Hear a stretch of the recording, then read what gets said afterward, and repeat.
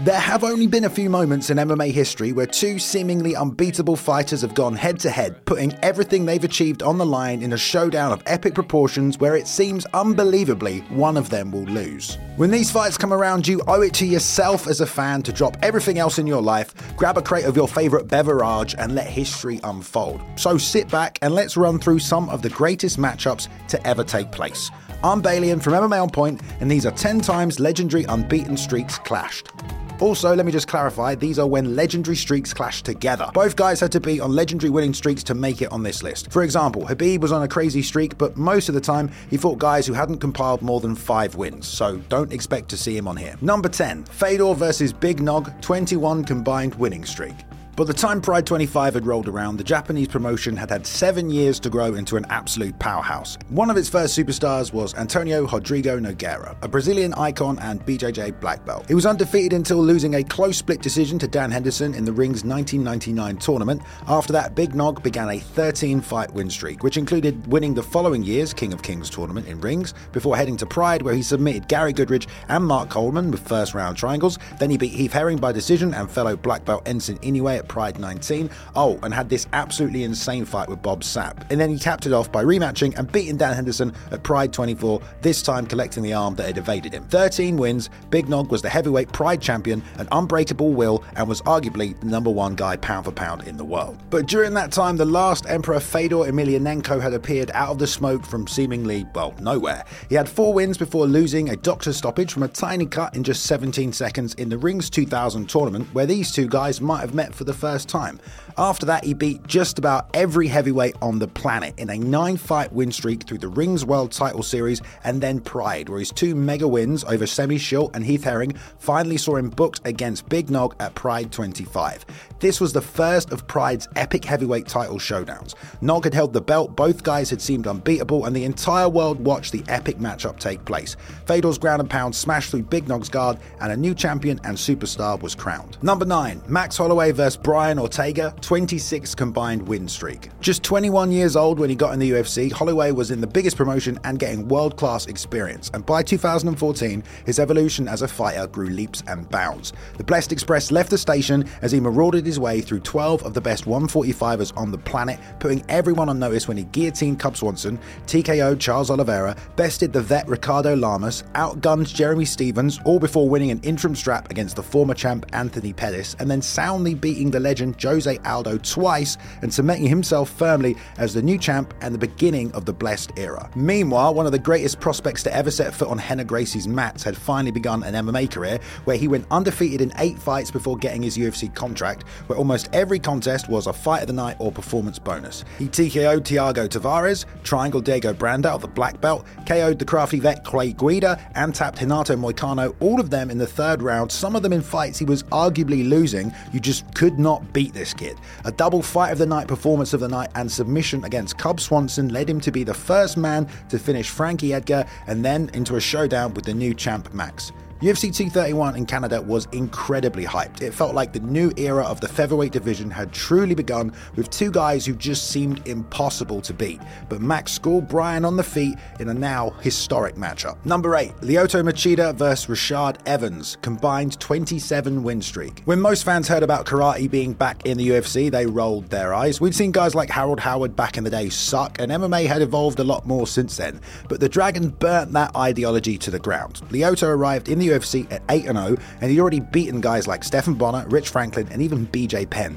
He danced around and decisioned his first 3 opponents, and he barely got hit doing so. Then when he arm triangled Sokoju, everyone was like, okay, so maybe karate is legit. Then he beat Tito, which got him even more fan interest, and the Dragon was the hottest thing in the light heavyweight division. Then he TKO'd Thiago Silva, and he looked like a freaking untouchable god, and it was time to fight Rashad Evans for the title. Sugar, on the other hand, had won the 2nd season of The Ultimate Fighter and beat everyone the UFC put in front of him. He took Stephan Bonner the distance, KO'd Sean Salmon with a head kick that still gets highlight reeled, and then it was on to the elites of the division. He was the first man to beat Michael Bisping and stop his own winning streak. Then he KO'd Chuck Liddell in absolutely epic fashion, which woke everyone up to his KO power, and finally he challenged the champ Forrest Griffin and took the title. So it was Lyoto versus Rashad for the belt. Both guys were undefeated, so it literally seemed impossible that someone had to lose in this matchup. It was the perfect coming together of 2 complete clashes in style, styles. No one knew what was going to happen, but the Dragon made it look easy, with Evans only landing 4 significant strikes before being KO'd. Number 7, Kamaru Usman versus Leon Edwards, combined 29 win streak. After losing his second ever MMA fight in 2013 by rear naked choke, Kamaru Usman went on one of the best win streaks of all time. His first UFC fight was Leon Edwards, where pretty much a pure wrestler met a pure striker, and Usman came out on top. The Nigerian Nightmare was then a problem for everyone, decisioning Wally Alves, Sean Strickland, KOing Sergio Moraes, and 30%ing Emil Meek before he got his shot at the top dogs, and he pretty much dominated everyone with his wrestling. Damian Maia, RDA, and finally Tyron Woodley for the belt, who he just controlled and shut down. He leveled up even further as he outstruck Colby Covington, coasted through Masvidal before stopping Gilbert Burns, Jorge in the rematch, and by the time he beat Colby again, he was on a 19-fight win streak, a well-rounded, insanely strong guy who could beat you in just about any way he chose. Leon, on the other hand, took the long road in the UFC. After his loss to Kamaru, he built his own 10-fight win streak, beating really tough guys like Albert Tumanov, Vicente Luque, and Brian Barberina, before finally showcasing his well-roundedness against guys like Cerrone, Gunnar Nelson, and RDA. But his last 2 fights against Bilal Muhammad and Nate Diaz before getting the shot against Usman weren't the best performances in the fans' eyes, so the actual showdown between the two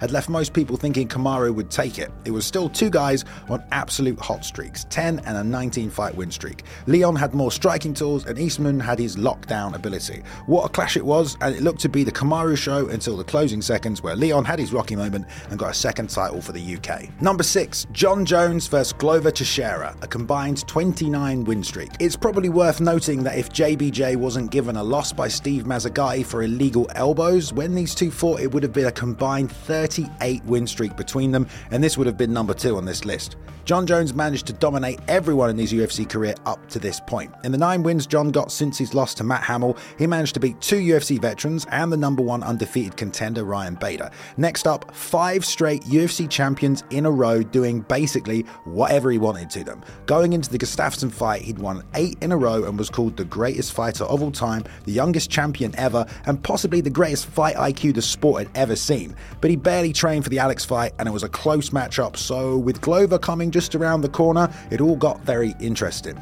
Glover himself had been on his own legendary win streak. After going 2-2, he embarked on a quest to get to America, the UFC, and to cement his place in history. He won 20 fights in a row, including legends like Sokoudjou, Marvin Eastman, and Rico Rodriguez, while single-handedly destroying the Brazilian regional scene. Once he got to the UFC, he beat 5 guys in just over a year, including Rampage and Ryan Bader, who he slept in the first round. Glover was being hyped by all the hardcores as the man with the answer to John, a grappler with tremendous power on an unbelievable streak. Just got goosebumps right now when you say 48 hours, man. I was like, sometimes I can't believe that's that close. But John just cut through him like a Yuri Prohaska samurai sword. He took away his greatest weapon with an arm wrench and basically played with him after that. Number 5, Matt Hughes versus Sean Shirk, combined 30-fight win streak. At one point in time, to be a successful welterweight, all you needed to be was jacked, apparently. I'm a white boy, and I'm jacked. Deal with it. Oh, and to have great wrestling. And actually, well, both these guys in their prime were pretty unstoppable. Sean the Muscle Shark Shirk, before he got busted for PEDs anyway,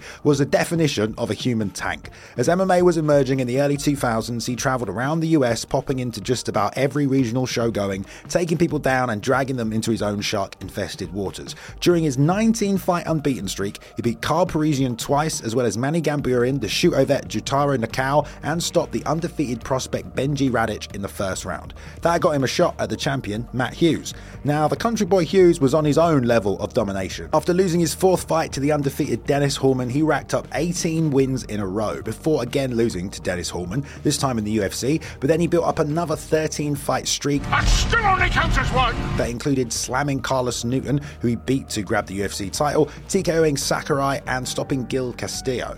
Next up was Sean Shirk on his 19-fight win streak, and it was just a clash of 2 dudes who love taking people down and smashing them, both on crazy win streaks, both 29 years old, both jacked to the tits! Shit, they even wore the same shorts. The UFC title was on the line and they went at it. They traded ground and pound, but ultimately Matt won the decision and they called him the most dominant fighter in the UFC. Number 4, Israel Adesanya versus Paulo Costa, combined 32-fight win streak. Well, looking back at this list and some of the legendary matchups that are in it, I think some of you probably took this fight for granted when it happened at the time. Not that the majority of the MMA community weren't excited to see Izzy defend his belt against the guy who'd finished everyone he had ever fought not named Yoel Romero. superhero, because he's basically Iron Man, isn't he? But it's truly rare to see two guys at the highest level on epic win streaks go head-to-head, especially for a UFC title. Israel Adesanya managed to stay undefeated all through his early MMA career, waiting until the right time before joining the UFC roster. Once on the team, it took him just over a year to be crowned champion,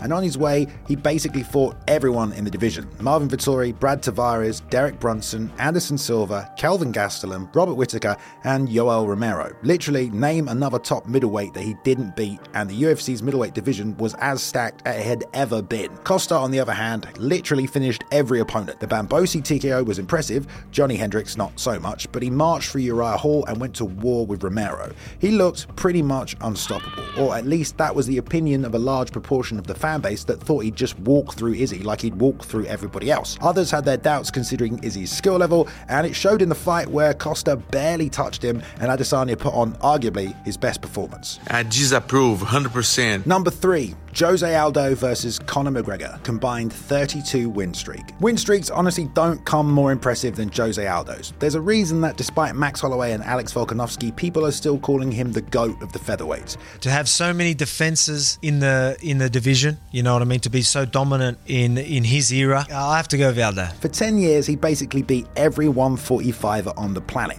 starting with his domination of the WEC, where he cleared out the division and beat pretty much every champion they'd ever had, including Mike Brown and the poster boy Uriah Faber. Then once in the UFC, he built the division as the inaugural champ and ticked off Mark Hominick, Ken Flo, Chad Mendez twice, Frankie, the Zombie, even Ricardo Lamas. Nobody had anything for him, and he was pound for pound one of the best on the planet, eventually taking his win streak to 18.